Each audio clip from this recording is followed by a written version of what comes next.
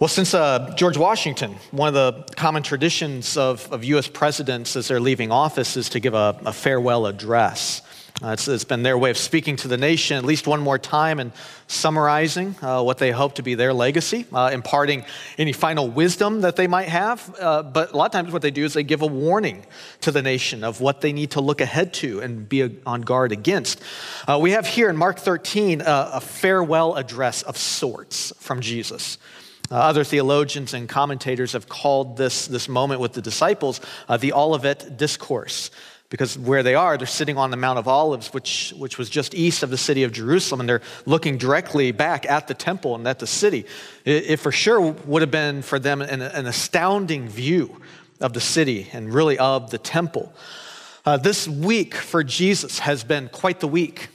He has entered Jerusalem at the beginning of this week, riding on a donkey to the applause and the adoration and the praise of the people.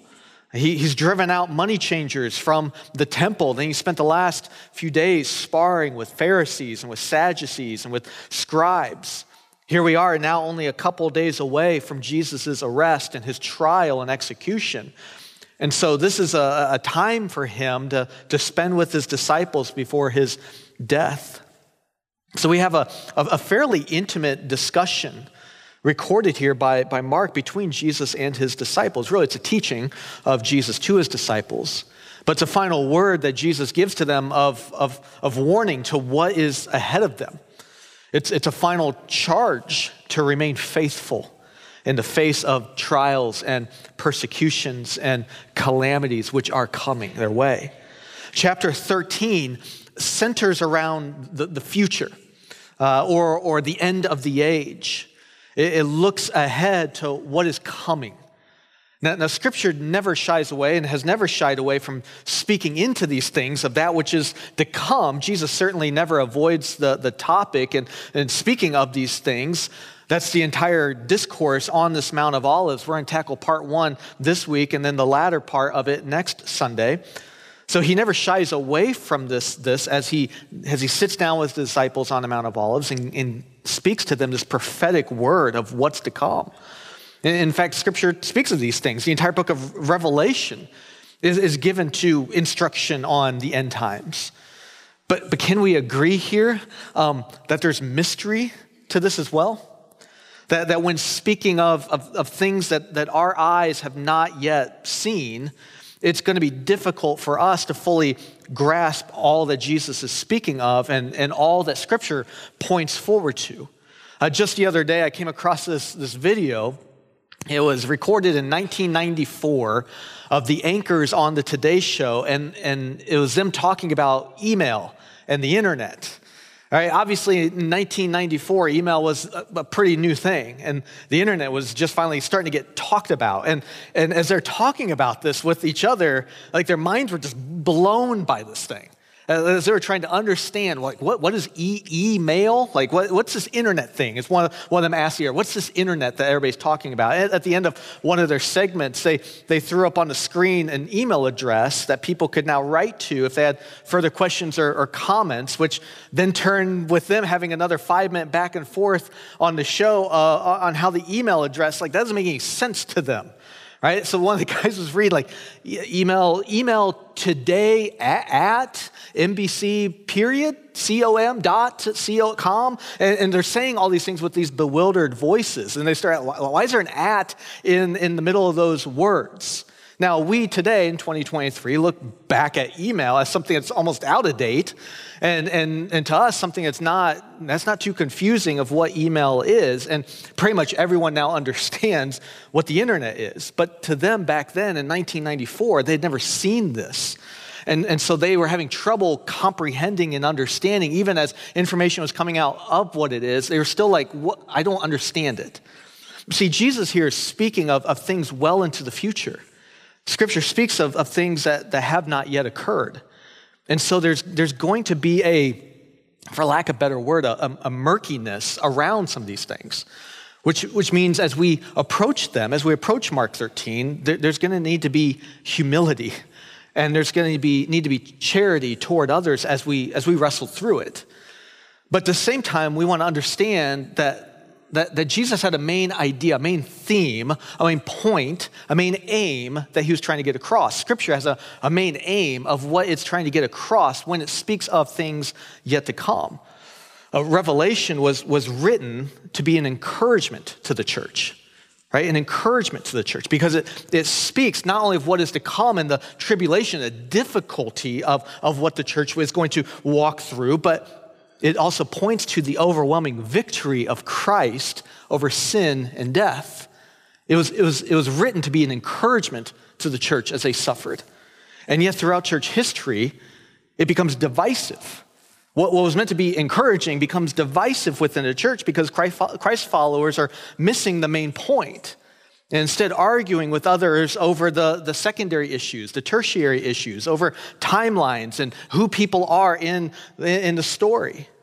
And it's not that it's not worth digging into. It's not that it's not worth studying those things out. But if it's dividing the church rather than unifying the church around the lordship of King Jesus over sin and over death, then we're missing the point. The only thing that is divisive in Scripture is the gospel. Because the gospel is calling us out for who we are. We're rebels. We are sinners. We are traitors in need of redemption, in need of salvation that doesn't come from you, but comes from Christ alone. So repent and turn in faith to Christ. That's divisive. The disciples here in our text before us are asking a question. They're asking a question to Jesus of, when will the end come? They're asking a question about the consummation of history, the end of the age. And instead, Jesus gives them an answer to the question that they really should ask. The question really we must ask ourselves as we journey through Mark 13. And that question is, how do we remain faithful to Christ in the midst of a broken and sinful world? I really believe that's what Jesus is getting at here. Rather than worrying about the when, it's how do I keep my eyes fixed on you, Jesus? Like I said, this is a farewell address of sorts. Jesus is not going to be physically with his disciples for much longer. And so what do they need to hear from him so that they remain faithful as disciples, remain faithful as followers of his? How do they keep their eyes fixed on him? And what's going to be ahead of them that's going to seek to deceive them, to distract them from their mission, to draw them away from the beauty and the worth of Christ? It's what we need to ask and hear as well. And so let's dig into our text this morning. There's 4 warnings that Jesus gives us in these 23 verses. 4 warnings that he gives his disciples here of what lies ahead. The first is seen right when they're coming out of the temple. So in chapter 13, look at the first couple verses again. It says, and as he came out of the temple, one of his disciples said to him, "Look, teacher, what wonderful stones and what wonderful buildings." And Jesus said to him, do you see these great buildings? There will not be left here one stone upon another that will not be thrown down. So one of the first things we need to ask here is, what's Jesus talking about? Right? What's he have in mind here? What is Jesus referring to in this response to one of his disciples say, look at how beautiful the temple is? And he says, they're all going to be crumbled to the ground. What's he talking about? And here's where people even begin to differ somewhat. All right, chapter 13 is probably the most difficult chapter in the Gospel of Mark to go through and to understand. Brilliant theologians throughout church history have differed on this even for centuries. So some believe Jesus is only speaking of the destruction of the temple that's going to occur in the year 70 AD.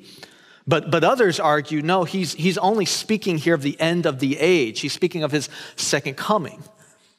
So my card's on the table. I do think there's a third option. I think he's speaking of both. I think he's addressing the destruction of the temple in response to what they were just saying about the temple.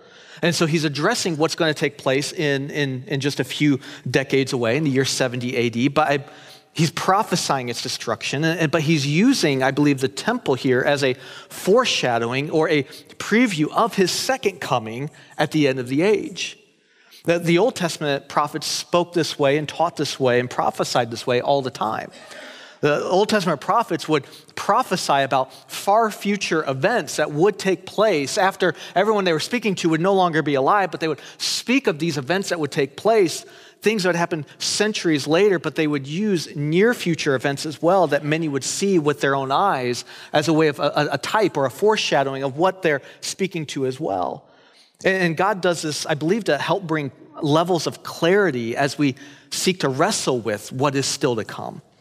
And so Jesus here uses the destruction of the temple that will occur in 70 AD, an event that is still yet to come, but his disciples would see this with their own eyes to help them and to help us better understand the nature surrounding his second coming, which is obviously still yet to come. And so the disciples in a moment, they're gonna ask the when.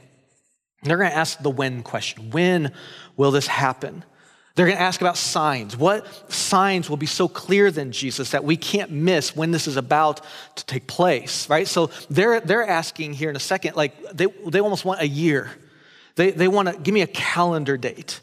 They wanted clear, unmistakable signs. But as we read, Jesus doesn't give them a date, does he? And why is that? In his answer to them, he's inferring that, guys, you're asking the wrong question here. It's not about the when, right? Just like the disciples, we don't need to worry and to concern ourselves with signs and wonders and timelines. Don't worry about the when. I think Jesus tries to instruct his disciples and us to say, instead, concern yourself about the heart.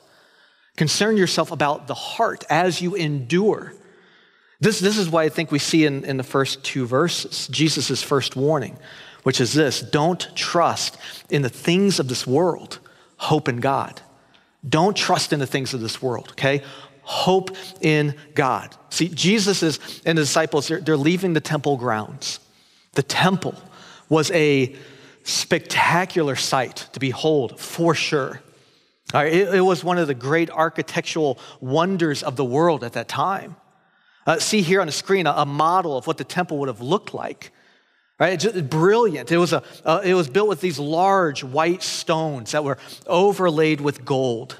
The foundation stones that the disciples here in verses 1 and 2 are talking about, they would have been about the size of a boxcar, just massive. And so the disciples, they're leaving this ground, they're leaving the temple where Jesus has been sparring with the religious leaders. And the disciples are leaving this and they're more awestruck by a man-made creation than they are, or that they were in the creator of man himself. They were walking and speaking with the Word made flesh, right? The eternal Word, who the Gospel of John says was with God from the beginning, right? The one whom all things were made through and made for, the one who gave life to all. Like he is in their midst, and yet their eyes were fixated on some rocks that looked pretty. What's the warning here? Don't put your hope in the things of this world. Jesus says, you see these beautiful rocks, these stones, they're going to be destroyed. God's not impressed by man-made effort. Man's best efforts, which the physical temple would have been, doesn't impress God at all. Your best effort to attain God's acceptance doesn't move the needle at all. Like nothing in all of creation is more impressive than the God who made it. And so don't put your hope in earthly things. Put your hope in God who reigns over it all. The psalmist says that some trust in chariots and some in horses, but we trust in the name of the Lord our God. See, Jesus speaks here of a coming destruction upon this temple. And so even here, Jesus says, your hope cannot be in this building. Your hope must be in me. I am the true temple, right? Don't take your eyes off of me. Even as beautiful as the world may look, don't take your eyes off of me. I made it all. See, this interaction as they're leaving the temple is what causes then 4 of the 12 disciples, Peter, James, John, and Andrew, to ask, okay, so when's this going to happen, Jesus? When will the temple be destroyed? When will the end of the age come? The disciples connected those two together. The destruction of the temple, they in their minds must mean the end of the age. So when is this going to take place? And so Jesus gives them another warning. We see this in verses 5-8. He says, see that no one leads you astray. Many will come in my name saying I am he, and they will lead many astray. And when you hear of wars and rumors of wars, do not be alarmed. This must take place, but the end is not yet. For nation will rise against nation and kingdom against kingdom. There will be earthquakes in various places. There will be famines. These are but the beginnings of the birth pains. And so Jesus' second warning is, listen, deception is coming, but do not be troubled. Deception is coming, but do not be troubled. See, the disciples are assuming that the destruction of the temple, which Jesus was talking about here, that automatically means that the final consummation of history, that the kingdom is established. They weren't thinking in their minds in this moment that there would be this long time between these two events, which is the destruction of the temple that took place in 70 AD, and then the return of Christ, which the church still eagerly anticipates and awaits. And so Jesus doesn't, again, address timing, but he knows that the destruction of the temple, which will be catastrophic, is going to cause many to think the end is here. But he's saying to them, it's not. It's not here. And so as Danny Akin in his commentary says, listen, he says Jesus is using the coming destruction of the temple and Jerusalem as a type or foreshadowing of end-time events, meaning that the imminent destruction of the temple is the lens through which we should view the distant destruction of this present evil age and the return of the Son of Man, the Lord Jesus. So what Jesus is drawing their attention to is just the reality of life in a broken world. That, listen, guys, wars are going to happen. You're going to see destruction of this. That's life in a fallen, broken, sinful world. Natural disasters, guys, are going to take place. There's going to be earthquakes. Listen, there's going to be severe famines. People are going to starve. There's going to be destruction taking place in this world. It's the result of sin. And so he pulls them aside and says, when you see these things happening, right? Don't be alarmed. Don't be misled. Don't be deceived by these horrible things. This is life. This is the result of sin. All right? This is why he's saying don't be troubled by these things. And what's going to take place is that there's going to be many who are going to weasel their way up, and they're going to use these catastrophic events, and they're going to try and use them to draw people away because people are going to be panicking and thinking the world's coming to an end. And so someone's going to come to the top and say, come follow me. And it's going to lead them astray. Have we not seen that throughout human history? How many false prophets, how many cult leaders have used the scariness of life, the uncertainty of life in a fallen world to deceive people to come follow them so they can control them, so they can abuse them, so they can take advantage of them, have power over them. People in the midst of catastrophe are looking for hope. And so Jesus pulls his disciples aside and says, expect this. This is going to, don't be alarmed and don't be deceived by those who try to lead you away from me. I can almost see Jesus sitting his disciples down on the Mount of Olives, having them overlook the temple. He says to them, this is going to be destroyed. And it's going to be devastating. And it's going to be ugly. It's the result of sin. It's not going to get any better. It'll progress more and more. This is life in a fallen, sinful world. But don't be alarmed. Don't be troubled. Don't be led astray. Don't be deceived. These things must take place as human history progresses toward the birth of the established kingdom of God. He says these are the birth pains, right? For those who have had children, right? Before the beauty of a newborn child, before the awesomeness of holding that newborn baby in your arms, before that moment comes, there's pain. This is what Jesus is warning of. Before the kingdom is established, there's going to be pain. So don't be misled. Don't be deceived. Similarly, Jesus' third warning to them is persecution is coming. So be on guard. This is what we see in 9 through 13. He says at the beginning of 9 to be on guard. Why? Well, because those next few verses say that, listen, you guys are going to be tried before the courts. You're going to be held before the council. You're going to be beaten. You're going to be arrested. You're going to be thrown in jail. Some will even be killed for the sake of the gospel. I said at the beginning this morning that the gospel is divisive. And we see that here in verses 12 to 13. Brother will deliver brother over to death, the father his child, and children will rise up against parents and have them put to death. And you will be hated by all for my name's sake. But the one who endures to the end will be saved. Now, this isn't a picture Jesus gives them of life getting any easier. This isn't a picture of life getting any easier for us today as followers of Jesus. So what's he say? He says, be on guard. Know this is going to happen. Remain faithful. Keep your eyes on me. In fact, Jesus is saying that persecution is actually going to be necessary for the gospel to progress, right? For the gospel to move to the nations. Isn't that what we see happening in verse 10? He says, and the gospel must first be proclaimed to all nations. So you see, the persecution of the early church is what caused the church to scatter among the surrounding nations.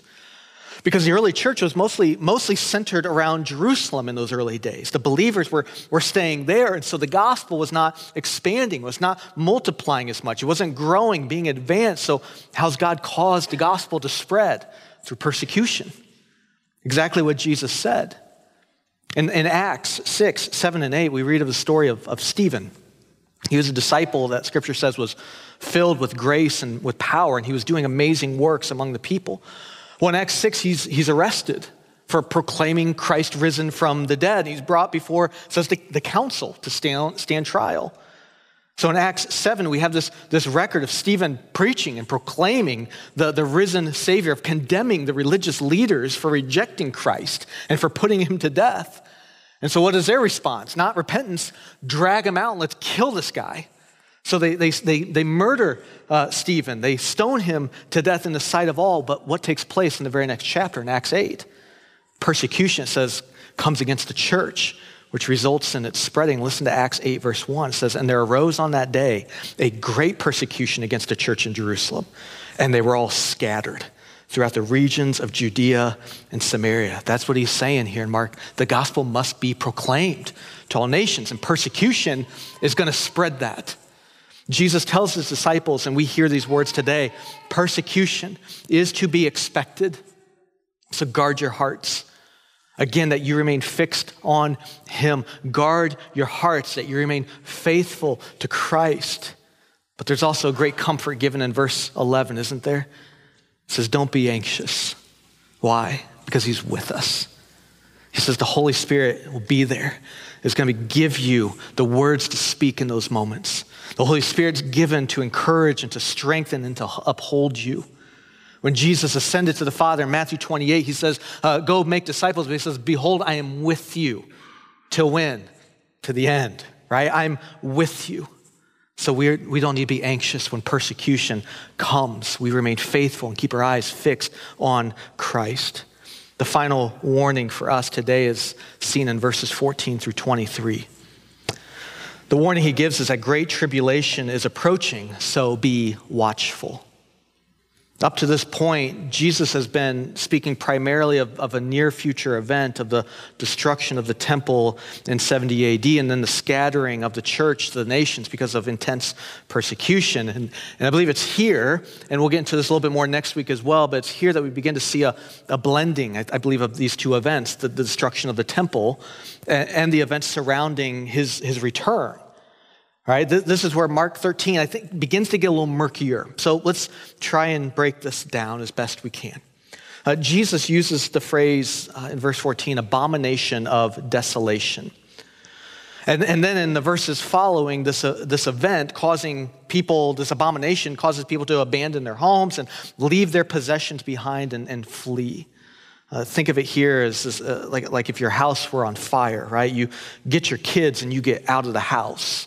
You leave everything behind, right? Jesus says when you see this abomination of desolation standing where it ought not to be, standing where he ought not to be, and then it says in parentheses, let the reader understand. It's a phrase that's used in the book of Daniel 3 different times, in Daniel 9 and Daniel 11 and Daniel 12. Now, as Daniel talked about this abomination of desolation, he was talking and looking to this future day when there would be this individual that'd be standing where he ought not to be and bringing this unthinkable devastation and destruction, which is going to cause this unbelievable suffering. Now, throughout history, there's been at least 2 instances where this prophecy in Daniel was being fulfilled. This abomination of desolation. Number one first happened in 167 BC. A Syrian by the name of Antiochus Epiphanes, he entered the temple. He sacrificed a pig on the altar of burnt offerings, and then he set up an altar to Zeus. Now, if you know anything about the Jewish sacrificial system, that was an abomination. An abomination, and this act caused the Jewish people to revolt. It's what caused the Maccabean revolt. But Jesus here, I believe, gives another fulfillment of this prophecy, of this abomination of desolation, primarily as he looks to the destruction of the temple that we've talked about that would take place in the year 70 AD when the Roman general Titus destroyed all of it. It was burned to the ground. So can you imagine what the Jewish people felt as they saw the temple, as grand as it was, as wonderful as it was, the center of Jewish worship burned to the ground? But I believe here Jesus also had in mind a third fulfillment of this prophecy that pointed still further ahead to the great tribulation that precedes his future return as king. Again, remember what Danny Akin was saying. He said that the temple here is a type or a foreshadow of these future events yet to come. And so we as a church are still awaiting the return of Jesus.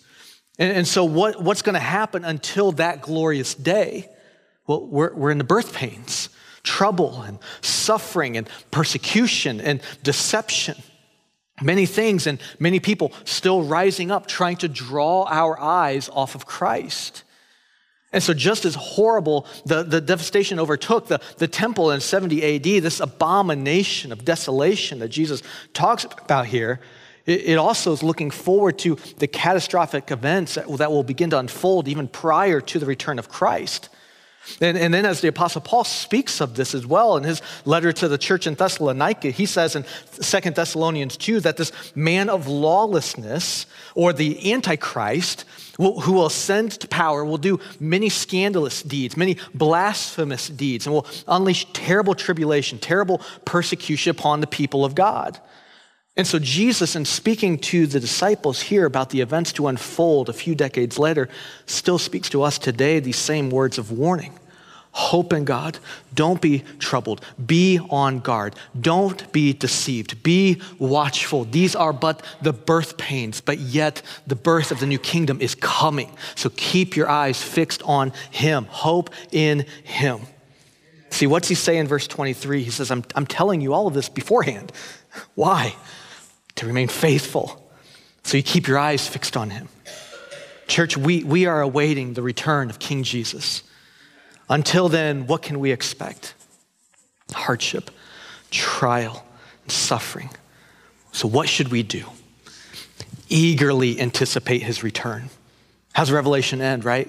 Even so, come, Lord Jesus, right? The church is looking to say, please come, return, and finish what you have begun.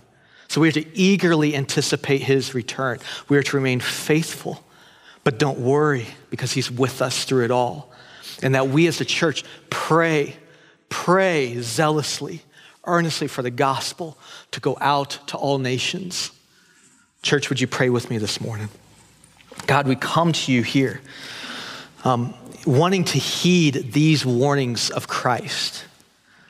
Father, the temptation so often for us is we live in a fairly comfortable bubble. We're not faced with the same level personally here of the persecution that these brothers and sisters in the early church felt, but we know that persecution is alive and well in the world today, that there are brothers and sisters who are enduring horrific persecution and suffering and oppression around the world today. God, we know that even the culture in which we live here in the West, in America here, is becoming even more and more anti-Christ.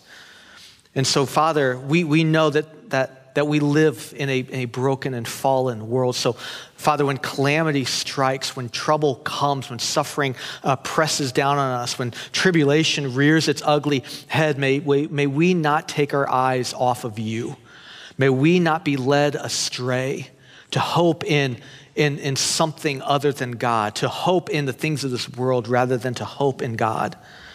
And so God, may we remain faithful as disciples of Christ. As we're sent here in just a few moments, may we understand what our mission is as believers. That this is not just about going home and living nice, cozy, comfortable lives blocked off and set apart from the rest of the world, but that we are to be in the world, but not of it. And so God, may we strike up those relationships with neighbors, with family, with friends. God, to show them, to reveal to them the beauty and the hope of Christ above all. God, this is what the church is to be. And so help us, because we cannot do this on our own. We need your Spirit at work and alive, moving through us. And so God, as we now turn our affections and our attention to you, may we lift up our voices in praise and worship to a God who reigns, a God who is over sin, is over death, and a God who is still yet to return. That you have not forgotten us, you have not abandoned us, but you are returning. So even today we cry out, come, Lord Jesus. We pray this all in Christ's name, amen.